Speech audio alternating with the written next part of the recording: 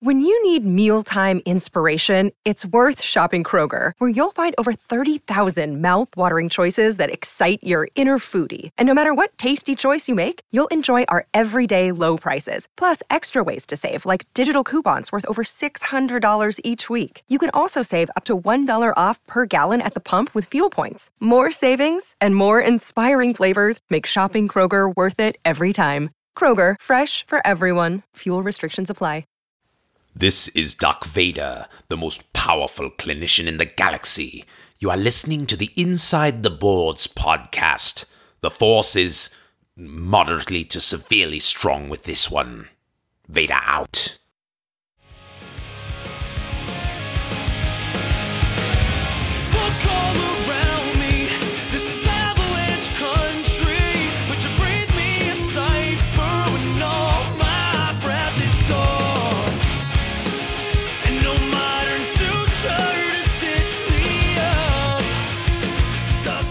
Welcome to the Inside the Boards podcast, the podcast dedicated to helping you learn to think like a question writer so you can study smarter, not harder, and succeed in medical school. And now here's your host, Patrick Beeman. Okay, we're back with the Study Smarter series. I am Patrick Beeman, your host. We have just a few episodes left of the Study Smarter series.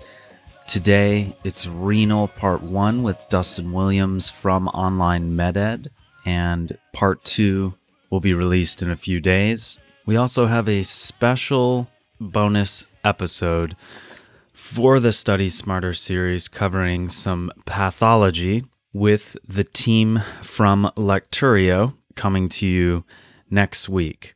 If you haven't already signed up to become one of the test group participants for our all audio Q Bank, go to patreon.com/insidetheboards or head over to our website, insidetheboards.com, for more details.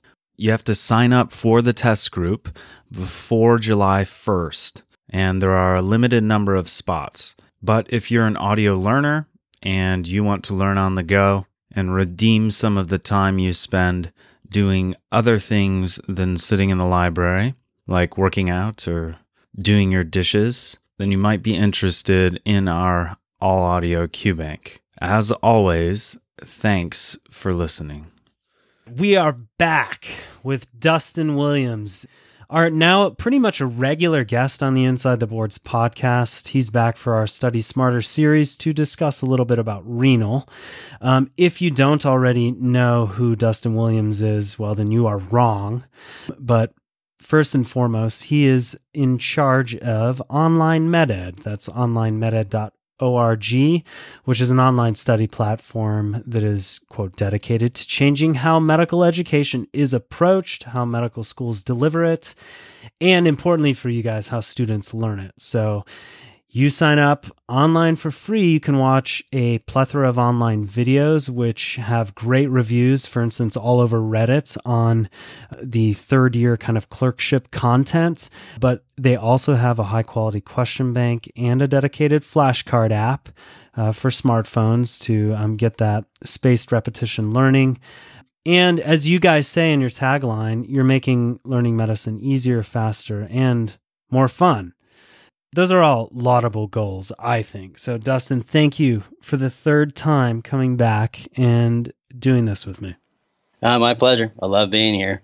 I also love getting stumped sometimes, too. It's kind of fun. Yeah. So I tried to, pick questions that would embarrass you. Like that was my entire goal in the selection. Less so, what would be high quality learning. Good. Definitely a stump the chump. Here we go. Hopefully I'll be able to cheat something even if I don't get the right answer any of the times. And that's more or less a joke. I will say, audience, that no, we are committed to, providing high quality, high yield questions in this review series. But renal's a tough subject, I think. I don't much like renal, I will confess.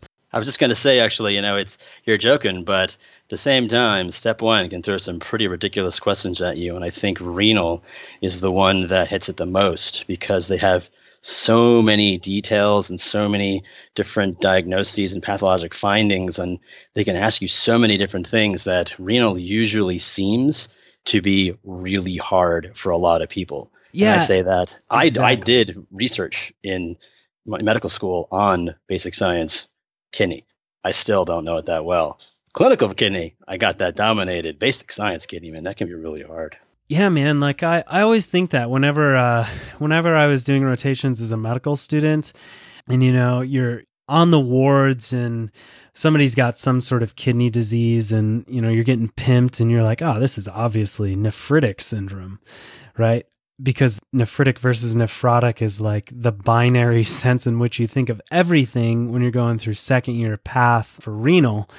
And then you realize like the kidney docs, they have a different way of thinking about renal diseases than the basic science faculty. At least that was the impression I got. Yeah, I 100% agree. I mean, I even actually coach people in the clinical sciences to stop doing that stuff. Like in the basic science curriculum, I say, that might be for pathologists or like renal subspecialty fellows. Yeah. When it comes right down to it, I mean, clinical renal is really easy. It's pre, post, intrarenal. And if you're at intrarenal, call a nephrologist, Right. Give them fluids, give them Lasix, put a Foley in, and that don't work. Call for help. Yeah, exactly. That easy, but not for step one.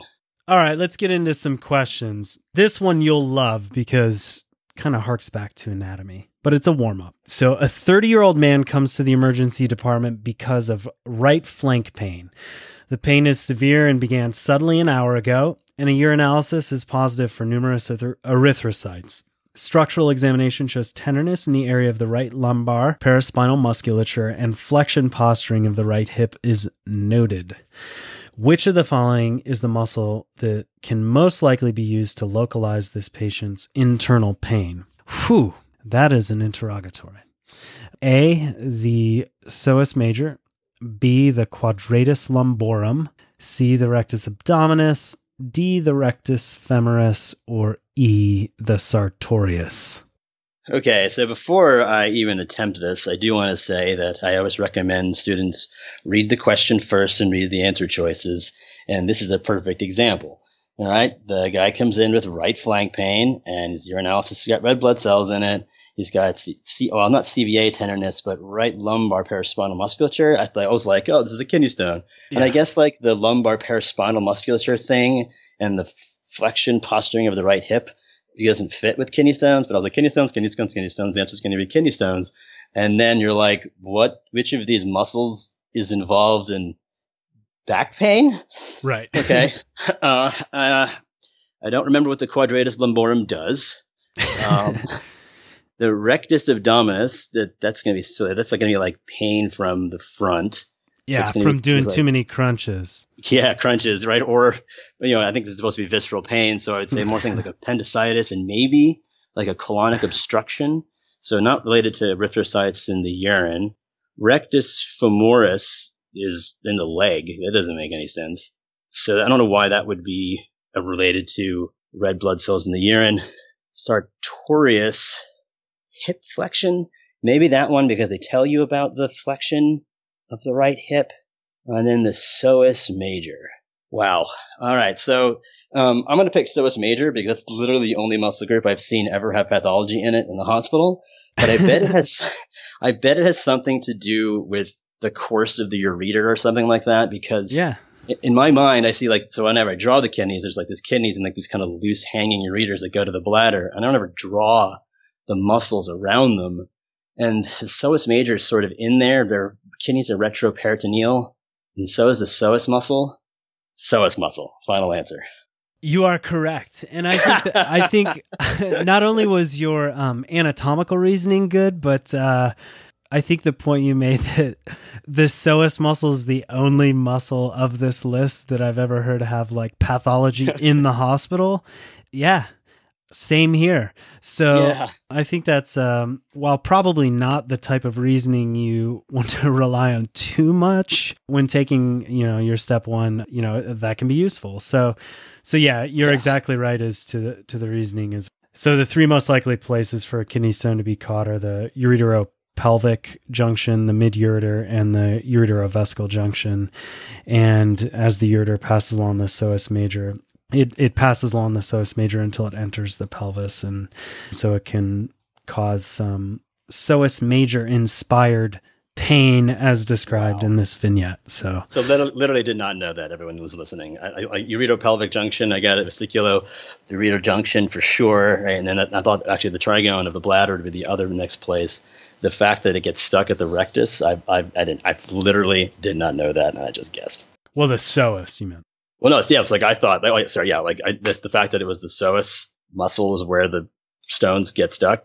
Literally didn't know that. Yeah. So the good point there is when you're a third-year medical student and you're on your surgery rotation and you can't see into the 4-inch hole that 4 people are operating into, at the very least, just politely ask for a step so that you can see above them and try to get in and see whatever's being operated on in the belly. So that it's funny you say that, because I actually never saw a surgery. I was asked to stand with the anesthesiologist during a CT surgery rotation. Yeah. And I was in 2 belly surgeries on my surgeon rotation. And I wanted to be an orthopedic surgeon when I started medical school, not by the time I got to clinical years. But so I actually have only seen the inside of humans for the most part on CT scans. Very interesting. That is a fun fact. Yep. We're going to start including that in your bio when you're on. Dustin Williams, who has only seen 2 surgeries, but is still a practicing physician, very successful in the med ed world as well as clinical practice. All right. Quadratus lumborum is just like one of those lumbar paraspinal muscles. Let's skip these distractors and go to something more properly renal. Yeah, so I think so. Yeah, I don't want to deal with this. This one is perhaps a little more, I guess, treatment oriented. So it's probably somewhere between a step 1 and a step 2 question. So a 75-year-old man comes to the emergency department. They're always coming there because of flank pain. The pain began 8 hours ago and has persisted since then.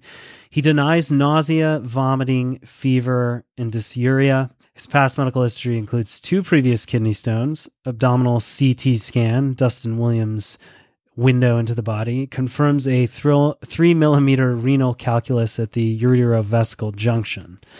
Which of the following is the most appropriate next step in management? So A, hydration, B, lithotripsy, C, renal angiography, D, suprapubic bladder catheter placement, and E, surgical removal. This one's pretty easy. 3 millimeter stone. It's going to pass on its own. Answer is hydration. And this is actually this is a really good question, I think. And it's because a little bit of anatomy, a little bit of treatment. Right. So I know the treatment of kidney stones is going to be based on their size and how easily they're going to pass on their own. Yep. And then where they are. They were thankful not to give a bunch of these other things. Not you could choose between lithotripsy or endoscopic retrograde removal and stenting. Right. So I think that's too advanced for step 1. I think this is appropriate. And probably step 2 to a certain extent. I think so, yeah. Lithotripsy is when they're big, you got to break them up with some sonic waves. Renal angiography would be for a renal infarct, and that would be pain, fever. Fever, I think, would be the thing here, and you wouldn't see a stone. The suprapubic bladder catheter is like post-renal obstruction, and it's only at the level of the bladder, not the ureters, so that's out. And then surgical removal, I guess, they don't make you choose between them, but that's like massive and really proximal.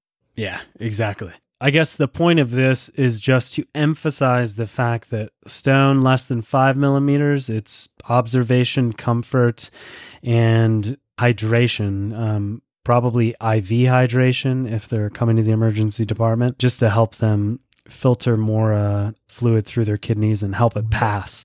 In residency, we would often give people Flomax, which for some reason the generic... Tamsulosin. What is it? Tamsulosin and doxazosin, terazosin, Yeah. So we'd give them that to help encourage passage. Is there actually any literature on that? Do you know? Just curious. There is. So it's a little bit more complicated than less than 1, greater than 1. It goes into if less than 5, and don't quote me on the numbers. I'd have to look these up. But if less than 5 millimeters, pass on your own hydration. If less than 1 millimeter, medical expulsion therapy with alpha blockers and even calcium channel blockers like the PENS can be used to open up the ureters and help them go through, which is the only reason in my mind a woman would be on an alpha blocker, typically used for BPH in men. Yeah. So exactly. medical expulsion therapy is they attempt that when the stone is less than 1 but greater than 5, and above 1 you start getting into lithotripsy, stenting, and surgery. Centimeters, correct. Above 1 centimeter, less than 5 millimeters. Oh yeah, let me just say that again to make sure I say it correctly. Yeah. If the stone is less than 1 centimeter but greater than 5 millimeters, I should probably just say it in millimeters, less than 10 millimeters and greater than 5 millimeters, medical expulsion therapy. If less than 5 millimeters, hydration and observation alone. And a greater than 10 millimeters or greater than 1 centimeter, that's when you're going to talk about lithotripsy, stenting, surgery. Got it. All right. So that one's pretty easy. That was another warm-up. And now that we've got through these warm-up questions, let's get into something more painful. Okay. More painful than even the kidney stone that these patients in the vignettes are experiencing. I had a kidney stone in residency, and my residency was so kind. I actually got 3 hours off, I think, to go to the ER, get a shot of Toradol, get IV hydration, and go back to work. And then I got pyelo. Right? Womp womp. Yeah, that's amazing, dude. I know. It was a bummer. It was a bummer. Did they give you more time off for the pyelo? No, they just gave me antibiotics. So get back to work. Yeah, exactly. How febrile are you? If your proteins aren't starting to denature, you can still work. All right, so we'll move on. My residency was actually not that bad. If anyone from there is listening, I loved my education, and it was not as bad as it could have been. Which actually, I don't know if that makes it complimentary or not. But at any rate. Next, a 23-year-old woman comes to the office because of hematuria for the past 2 days. She has no dysuria nor abdominal pain, and her last menstrual period was 2 weeks ago. She had an upper respiratory tract infection a few days prior to the start of these new urinary symptoms and remembers having similar episodes of hematuria in the past, but she never previously sought medical attention. Her UA is positive for moderate levels of blood and mild levels of protein. Which of the following diagnostic tests has the highest sensitivity and specificity for this condition? A 24-hour urine protein quantification, B, a renal biopsy, C, a renal ultrasound, D, serial urinalyses, or E, a serum IgA level. Let's pause for a second while I close the window. The dogs are barking next door. I can't even hear them. And if they do, that's fine. We usually don't edit out animal or baby sounds. Okay, so I don't know the answer. The 23-year-old woman, they give you the menstrual period, so that's like, it's not that, right? So they're just basically telling you that this is really going to be in the urine and not just a contaminant. Which is actually something probably good to remember. Like when you're an intern, I can think of times, even as an OBGYN, maybe for like a week, we'd get consults like, oh, like somebody's got you'd see like somebody with a UA that's positive for blood, or it would come up in your inbox as a lab and you're like, oh no, she's got hematuria. And then people will forget that that's actually kind of normal for a woman for at least, a quarter of the month or so. Or a little less than a quarter, but at any rate, sorry. All right. And now that's just true. And then, she's got the URI symptoms and she's had it before. So this is like post-streptococcal something or IgA nephropathy. I think I was going to answer serum IgA levels, but then you read the question, and again, this is important while you read the question first. It says, which has the highest sensitivity and specificity for the condition? And I actually wrote that down as you said it, and then I went back and thought about the question. And basically, what they're asking for is what's the best test, and the best test is a biopsy. I think the next step is a serum IgA. The best step is a renal biopsy. You are correct. And that's like really good clinical reasoning too, because I think that's something you would learn as a doctor, just that like pretty much all of these kind of primary renal diseases are, the gold standard is going to be a renal biopsy, like tram track appearance, blunting of the podophilic processes and minimal change. How's that? We get to it later. At any rate, renal biopsy, gold standard. Gold standard usually means sensitivity and specificity are the highest of the tests for which diagnostic testing is actually available. So you are correct with renal biopsy. Yeah, and the other ones, I'm not really sure. Like, they're all good tests, and I think I actually probably would do them all, right? In a person who came in with these, I want to make sure it's not nephrotic syndrome with its 24-hour protein quantification, though I'd probably use a spot protein. Renal ultrasound makes sense because she's got problems with her kidneys, we think, and maybe you're trying to rule out stones trying to look for hydro. And serial urinalysis, I think that would be the answer if they're going for, hey, maybe she's just on her period. Serum IgA, I think, is the main distractor because I know it was like some sort of IgA post-strep thing, and that's the next step clinically. Yeah. The best gold standard is biopsy. Awesome. So renal biopsy, yeah. What that shows within IgA nephropathy, which is what this describes, because she's got a history of episodic hematuria, the renal biopsy will show hypercellularity, mesangial thickening on light microscopy, as well as increased fluorescence on like IgA immunohistochemistry, which makes sense. And you would have to obtain that via a biopsy. So let's see, IgA nephropathy, it's a nephritic syndrome, right? Perhaps we could talk a little bit about nephritic versus nephrotic, because that's a good kind of table of distinctions to keep in mind for step one. Can you help us walk through that? Yes, I can. So basically in my head, there's a tree, and I'm trying to describe it. Someone comes in with problems with the kidney. And I envision nephrotic syndrome being these giant gaping holes in podocytes so that massive amounts of protein and even red blood cells can get through. And so the main thing in the urinalysis is going to be, yeah, there's protein, but there's blood, but there's mostly a ton of protein. Yeah. And nephritic syndrome, in my mind, are these tiny little holes that things can be rammed through. So if you've got, quote, blood in the urine and it's from a nephritic syndrome, they're going to be dysmorphic red blood cells because they got shredded going through those little holes. And that's not true physiology, but that's how I keep it straight in my head. Yeah. It's a good heuristic. Right. Yeah, exactly. Yeah. Right. So it's nephritic syndrome, dysmorphic red blood cells, not a lot of protein. Nephrotic syndrome, lots of protein. And then the syndromes themselves. Nephrotic syndrome is going to be hypercholesteremia, peripheral edema because of the low oncotic pressure and massive amounts of protein. Got to remember those Starling forces. Yeah, there we go. Right. That's right. Oncotic pressure goes down and all the fluid dumps out into the periphery. I think that's good for IgA nephropathy. Basically, you see any sort of like URI followed by kidney disease. Like if those two things show up together in a vignette, then you've got to be thinking IgA nephropathy or post-streptococcal glomerulonephritis, which is, I guess, the two most common things we'd be thinking about in having on a test anyway. Yeah, on a test, yeah. Exactly. Another lung disease related to or associated with kidney disease is also very popular on step one, but more to come. So that's actually, it's really important to say. It's URI, viral pharyngitis, sinusitis, identified post-strep, right? Yeah. But if you have hematuria and hemoptysis, that's different. Yeah. If there's gross blood coming from both, then more likely a different disease than IgA nephropathy or post-streptococcal glomerulonephritis.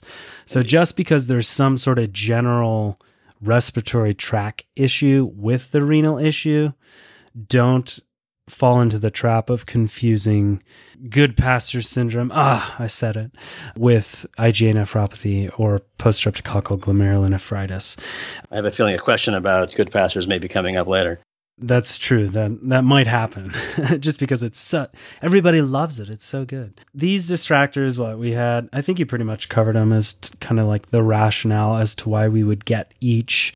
The serum IgA is elevated in some, but it's actually not very sensitive or specific for IgA nephropathy. Interestingly, so while done in clinical practice, it is not the gold standard. And that's why you really have to pay attention, because think about this vignette. If nothing else was changed and the interrogatory asked which of the following is the next best step in management, of these here, it's probably arguable what would be done, but I think most people would probably end up doing a urinalysis first, right? And then probably some sort of protein assessment, whether it's 24-hour protein or a spot urine to protein creatinine ratio or looking for microalbuminuria, and then maybe imaging, but like renal biopsies, like that's like never going to be your next step in management. That's true. It's almost never the right answer in clinical medicine, which is I think why they've chosen it here. And a repeat urinalysis just to make sure it's real is probably the best answer for the next step. Yeah, exactly. So keep that interrogatory in mind. So, all right, let's move on from there to a 38-year-old lady who comes to the emergency department. Where else? Because of shortness of breath and cough, productive of blood-tinged sputum for the past 3 days. She has been unresponsive to antibiotic therapy. Her temperature is 38 degrees Celsius, which is technically a fever at 100.4 Fahrenheit. Pulse is 92, respirations are 18, blood pressure is 110/68. Lab studies show an elevated erythrocyte sedimentation rate and circulating cytoplasmic anti-neutrophil cytoplasmic antibodies, which is happily abbreviated c-ANCA. Urinalysis shows dysmorphic red cells and red blood cell casts. Which of the following antibodies is most likely to be found in the patient's serum? A, anti-centromere antibodies. B, anti-myeloperoxidase antibodies. C, anti-proteinase 3 antibodies. D, anti-double-stranded DNA antibodies. Or E, anti-mitochondrial antibodies. Told you these were kind of hard. This is hard. Yeah, so this is either Goodpasture's or Wegener's, but c-ANCA tells me it's Wegener's. It's inflammatory. It's a nephritic syndrome with dysmorphic red blood cells. It's a glomerulonephritis with red cell casts. I was so happy that I got the answer. And antibodies. All right, so I know that it's not anti-double-stranded DNA because that's going to be lupus. Correct. I know it's not anti-mitochondrial antibodies. That's primary biliary cirrhosis. Yep. And I know it's not anti-centromere because that's CREST syndrome. But myeloperoxidase and proteinase 3. MPO reminds me of something, but I don't remember what it is. And I did this actually a lot on test taking. I recognize that one. Cool. I'm going to pick that one. And I almost always got it wrong, but I'm going to stick with my insanity and pick B, anti-myeloperoxidase. Oh, no. All right. 50-50 shot. Yeah, right. Exactly. It's what is now called granulomatosis with polyangiitis. The disease formerly known as Wegener's granulomatosis is associated with c-ANCA antibodies and antiproteinase 3 antibodies, which was choice Literally C. every time. Hey, well, I recognize that. Yeah, well, why don't you switch it up then? Why don't you do because I believe one day it's going to work in my favor. That is the gambler's fallacy in many respects. Yes, indeed. Anti-myeloperoxidase antibodies are Churg-Strauss syndrome. In my defense, the MPO is associated with the polyangiitis. Had I not learned that Wegener's is now granulomatosis with polyangiitis, I probably would not have made that mistake because it's the other polyangiitis disease. And with eosinophils, this one doesn't have eosinophils. And it's associated with proteinase 3. So that's good to know. The two granulomatoses of the kidney to remember. Wegener's, now called granulomatosis with polyangiitis. No eosinophils. If you have the eosinophils, then you're going to have anti-myeloperoxidase antibodies, and it's now why they changed the name to something not an eponym, but way more complicated, no one will ever know. But what is now eosinophilic granulomatosis with polyangiitis, which just rolls off the tongue, also called Churg-Strauss, has eosinophils because it's in the name. Covered all those distractors in very succinct order. So there's a historical note on this. Actually, Friedrich Wegener, who described the disease in 1936, was associated with the National Socialist Party of Germany. And professional bodies and journals have replaced his name as the eponym with the descriptive term because of his Nazi affiliation. All right, take away his credit on the eponym. All right, we will conclude part 1 of our renal review there.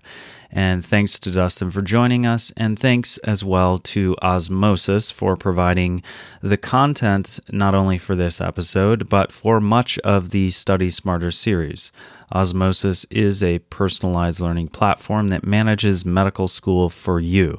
So sign up at osmosis.org to see what has been called the Netflix of medical education. I did want to tell you guys that we plan to go on a little bit of a hiatus until approximately July 21st after the conclusion of our Study Smarter series with the episode From Lecturio. We're taking the little hiatus so that we can devote our energy and attention to the all-audio QBank, and again, go to InsideTheBoards.com to get more information on that. And finally, for real this time, here is a special message from Stuart Bryant, our producer, and the only person I know who listens to more podcasts than I do. Hey podcast listeners, I know you're busy, but I wanted to make a plug for a new podcast, Critical Cactus. Their show is a discussion of the kinds of topics that end up in plates thrown over the dinner table. Their first episode discusses everything from nuclear energy and mining, GMOs, and faith in the sciences. It's a new podcast, and I'm sure it'll be interesting to see where it goes in the future. If you have the time, I suggest you check it out on your podcatcher or their website, criticalcactus.net.